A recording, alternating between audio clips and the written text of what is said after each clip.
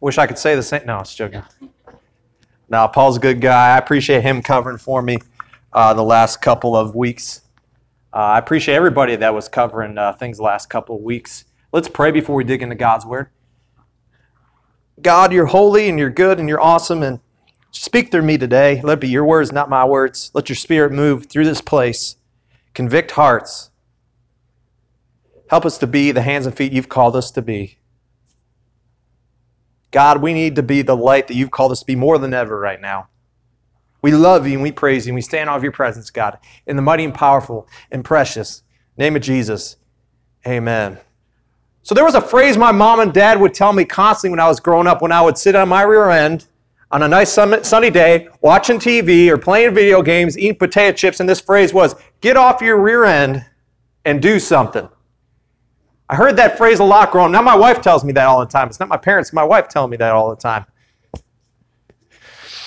We're looking at the book of James today. And the book of James screams, get off your rear end and do something. Don't just know about your faith. Don't just read about your faith. Don't just talk about your faith. Get off your rear end and do something with your faith. I love taking new believers through James because it's a very practical book and it's a very understandable kind of book when it comes to practical Christian living. In James chapter 4, where we're going to be today, James, a half-brother of Jesus, is telling Jewish Christians how to deal with conflict among believers. Because believers are human, because believers get caught in selfishness once in a while, believers are going to have conflicts. Some conflicts are going to be serious. Some conflicts are not going to be serious. Some conflicts are going to be over serious issues. Some conflicts are going to be over silly issues. Some serious issues may be like, what missionaries are we going to support in a church? Or who's our pastor going to be? Or what kind of leaders are we going to vote in? Those are serious issues. To give you an example of a silly issue, one time early in ministry for me, I missed a board meeting one time, and some of the guys told me what happened in the board meeting. And some of these guys said there was a couple guys that were ready to have a fist fight because they were fighting over what kind of food they were going to have at a revival we were going to have coming up. So Christians can fight over some silly stuff. But conflict is evident in the Christian community just like it's evident anywhere else. And we have to know how to deal with conflict among believers. And that's what James is saying. Conflict's going to happen. And James says that conflict happens for a number of reasons in the first couple verses of James chapter 4. Conflict happens because of our selfish desires. And conflict can also happen because we don't go to God with our desires. We try to take getting our desires in our own hands. Now if we look at verses 4 and 5, James says that when we get in conflict, we're committing what's called spiritual adultery. You would never think adultery and conflict with believers would be in the same sentence. You usually don't think of adultery when you think of conflict with believers. What James is saying is that you're trying to be intimate with God and you're trying to be intimate with the world when you're in conflict with believers. That's what James is saying when he's saying that you're in spiritual adultery when you try to get in conflict as believers. You can't serve two masters, and you can't be lukewarm. You're either going to follow God or you're going to follow the world. You can't follow both. That's what James is saying. And when you have conflict, you're trying to follow both God and the world. It's not Burger King, have it your way. So if we look at James 4:6, where we're going to be today, we find hope for conflict as believers. We find hope for conflict as believers. In James 4:6, James tells us that because of grace, we can move on from our conflict as believers. There's hope with conflict because of the grace of God, because God showed us grace on the cross through sending His Son, because God is always showing us grace through giving us second chances. We can overcome conflict. And we can move on in a relationship with Jesus because of conflict. But James 4:6 also says that we have to invite conflict in with grace. We have to invite grace in as we're dealing with our conflict. And the way that we invite grace in is through humility. This is what James 4:6 says. But he gives us more grace. That is why Scripture says, God opposes the proud, but shows favor to the humble. James says, but he gives us more grace. Even though we deal with conflict, Jesus gives us more grace. Jesus gives us grace in abundance. Jesus gives us unmerited favor. That's what grace is. It's something we don't deserve. We're shown grace through the cross. We're shown grace every day when we get an opportunity to have forgiveness, even though we're messed up, sinful people. God opposes the proud, but shows favor to the humble. God opposes the proud, but shows favor to the humble. Humble people invite grace into their lives. Prideful people never invite grace into their lives. Because God is always pursuing us, grace is always pursuing us. Grace is always knocking at the door, and we got to decide whether we're going to invite grace in or not. It's humility that invites grace in. It's humility that invites the unmerited favor of God in. Humility is believing and showing that life is not about you, life is about God. And humility is also believing and showing that you're not better than anybody else. And that's what it takes to invite grace in. You got to have humility. Jesus showed humility throughout Scripture. Jesus washed the disciples' feet. He took on the role of a house servant because he wanted to show people he wasn't above washing people's feet. That's humility. Jesus ate with the tax collectors and the sinners because he wanted to show he was not above them. They needed to hear about Jesus. And Jesus made the religious leaders mad when he was eating with the tax collectors and the sinners. Probably the biggest example of humility, this is probably the biggest example of humility in history, was when Jesus died on the cross. That's probably the greatest example of humility. Because Jesus was about his Father's will. Jesus was about God, and Jesus knew he wasn't trying to be above humans. We see humility in our world. We see CEOs taking pay cuts so they can save jobs right now with the virus. We see people, giving away their stimulus checks because they don't need them with the virus. Those are big acts of humility. I remember when I was in college, we had one of the higher-ups in administration that would be the ball boy for soccer games. And this was an older man, and he could barely get around, but there was a bunch of lazy college kids that didn't want to be ball boys at the soccer games. So we saw this older man all the time chasing soccer balls all around. That guy was a servant. He was not too good for that job. There's a few reasons why humility invites grace in. There's a few reasons why humility invites the divine favor of God in. Here's the first reason why humility invites grace in. Humility says, I need grace. Pride says, I don't need grace.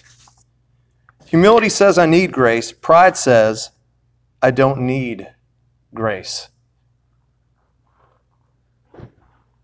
Prideful people, they love to accomplish things on their own, and they love to brag about what they can accomplish or what they can build or what they can earn. So everybody looks at them. And because prideful people don't like help, and because prideful people like to draw attention to themselves, prideful people like to try to earn their Christianity. Me and my wife have a credit card where we earn flying miles. And probably by the time we can actually use the flying miles, we'll have a world tour because we never know when we're going to be able to fly again. So we'll probably be racking up tons of points by the time we can actually fly. But a lot of prideful people feel they don't need grace. They don't need the unmerited favor of God in order to be a Christian. They feel if I just rack up enough good works points, I can be a Christian. I can have salvation. I can have intimacy with God. But that's not true. A lot of prideful people think if I give enough money to the church, then I'll be a Christian. Or if I serve enough at church, I'll be a Christian. Or if I know enough about Scripture, I can earn my Christianity. Or if I go to church enough, I can earn my Christianity. We cannot earn our Christianity. That's why we need grace. That's why we need the unmerited favor of God that we don't deserve. And humble people realize that you cannot have eternal life without grace. And humble people realize that you can't be intimate with God without grace. And humble people realize that they can't be used by God without grace. Humble people realize that they have good works as an overflow of their gratefulness for the grace that has been made available to them. Good works are not to earn humble people salvation. Ephesians 2:8-9 says, "For it is by grace you have been saved through faith, and this is not from yourselves, it is the gift of God, not by works, so that no one can boast." Humble people realize that they'll never be good enough on their own to have salvation. Humble people realize that they need and they rely on the grace of God in order to have eternal life. Another reason why humility invites grace in is because humble people use grace for God's purposes. Prideful people use grace for their own purposes. Humble people use grace for God's purposes. Prideful people use grace for their own purposes. Grace is not a license to sin. Grace is a license to serve God. Romans 6:1-2 says, "What shall we say then? Shall we go on sinning so that grace may increase? By no means. We are those who have died to sin. How can we live in it any longer?" The humble person says, "I have grace because I'm going to sin." The prideful person will say, "I have grace so I can sin." The humble person strives to be godly, but they know they're never going to perfectly follow everything in the Bible. And that's why grace is available. Because we cannot meet God's standards on our own, and we need that grace. Even though we try hard to follow God. Brian Stevenson, who's the head of the Equal Justice Initiative, said one time, "Each of us is more than the worst thing we've ever done." Each of us is more than the worst thing we've ever done. The humble person doesn't have to beat themselves up when they fall short of being perfect because they know they are so much greater than what they think they are because God loves them. And they're more than the worst thing they've ever done. Prideful people will use grace to continue to live the life they want to live, regardless of whether that life pleases God or not. And prideful people will use grace to cover up their faults so they can live under the misconception that they don't have a problem. Another reason why humility invites grace in is because humble people share grace, but prideful people are selfish with grace. Humble people share grace, but prideful people are selfish with grace. Grace is not something that we keep to ourselves. I remember growing up, my mom would give me a batch of cookies to share with my friends at school, and I remember I'd eat like the whole batch before I'd end up at school. That's how some people, especially prideful people, treat grace. God has given us grace to share with others, but we just hog it to ourselves. Grace is not something we keep to ourselves. Grace is not classified information. It's not like you'd have to kill people if you told them about it. We're not in Washington, D.C., all right? Now, I used to live in Washington, D.C., and, I would ask people what they did, and a lot of people tell me they were contractors. And I asked somebody one time, why does everybody tell me that they're contractors? And he's like, that probably means more often than not that these people have government clearance and they can't tell you what they do. Grace is not classified information. Grace is meant to be shared. Grace is not just for a select group of elite people. You don't deserve grace, so why do you feel that other people don't deserve grace? What makes you so special? When you don't share the gospel, you are not only depriving people of the gospel, but you are hogging grace all to yourself and giving the message that grace is for me and it's not for you. Many prideful people try to play the role of God and decide who gets grace and who doesn't get grace. The prideful person will say, this person gets grace because, they give me a lot of money, or this person has grace because of their social class, or this person has grace because of their skin color, or this person has grace because they're Republican or Democrat, or this person has grace because they like to wear a mask or they don't like to wear a mask, or this person has grace because they're for a vaccine or they're not for a vaccine, or this person has grace because their sin is not as great as other people's sin. We love to put sin in categories, don't we, as Christians? Well, this person drinks and smokes and cusses, and, they don't deserve grace. But this person has control issues and they love to gossip, but they deserve grace. We love to weigh sin in different ways sometimes in the Christian community.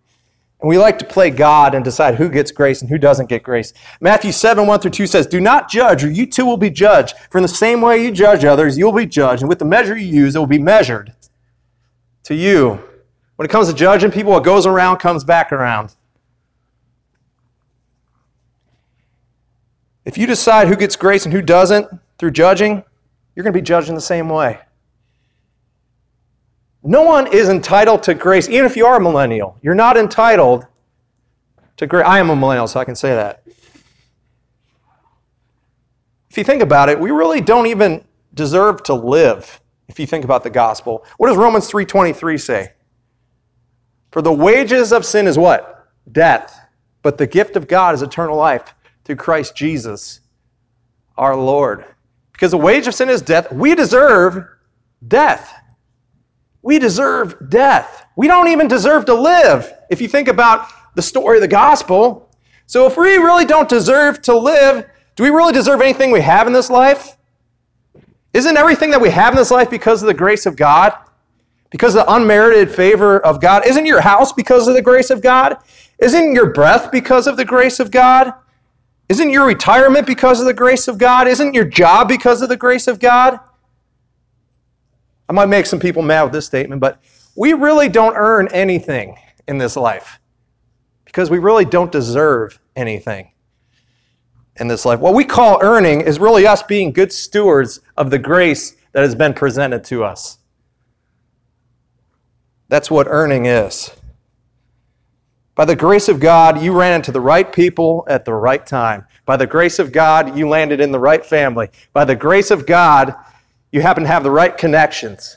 By the grace of God, you have arms and legs so you can do certain things. By the grace of God, you didn't get caught and this other person got caught. If you think about it, everything boils down to the grace of God.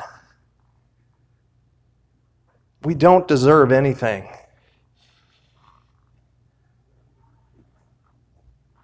So do we really deserve grace more than other people? And if we don't deserve grace more than other people, shouldn't we be sharing grace? Do you expect everyone to forgive you, but you can't forgive anybody else? Are you a boss of a company who always walks in late, but then you get on your workers for walking in late? Do you have a rough past, but you can't take a chance on anyone in your life that has a rough past? Do Do you not give your spouse second chances even though your spouse has given you second chances? Do you not give your friends second chances even though your friends have given you second chances? Have people taken a chance on you with the gospel of grace, but you won't take a chance on people with the gospel of grace? A lot of you are in here today because someone took a chance on you with the gospel of grace. Shouldn't we be taking a chance on other people because of the grace of God? Grace is meant to be shared. Grace is meant to be shared. I heard many times in my life that you find the one that you're supposed to marry when you find the one that you can't live without, not just the one you can live with. When we invite grace in from being humble, when we share grace, when we use grace for the right purposes, when we always come to the realization that we need grace, every day we wake up and we're like, we cannot live without grace. Not only can we live with grace, but we can't live without grace. We need the unmerited favor of God because of the cross so that we can serve God and be intimate with God. We have to remember what kind of blessing that is every day. Grace is more than just doctrine. Grace is something we need to think about. It's something we need to live.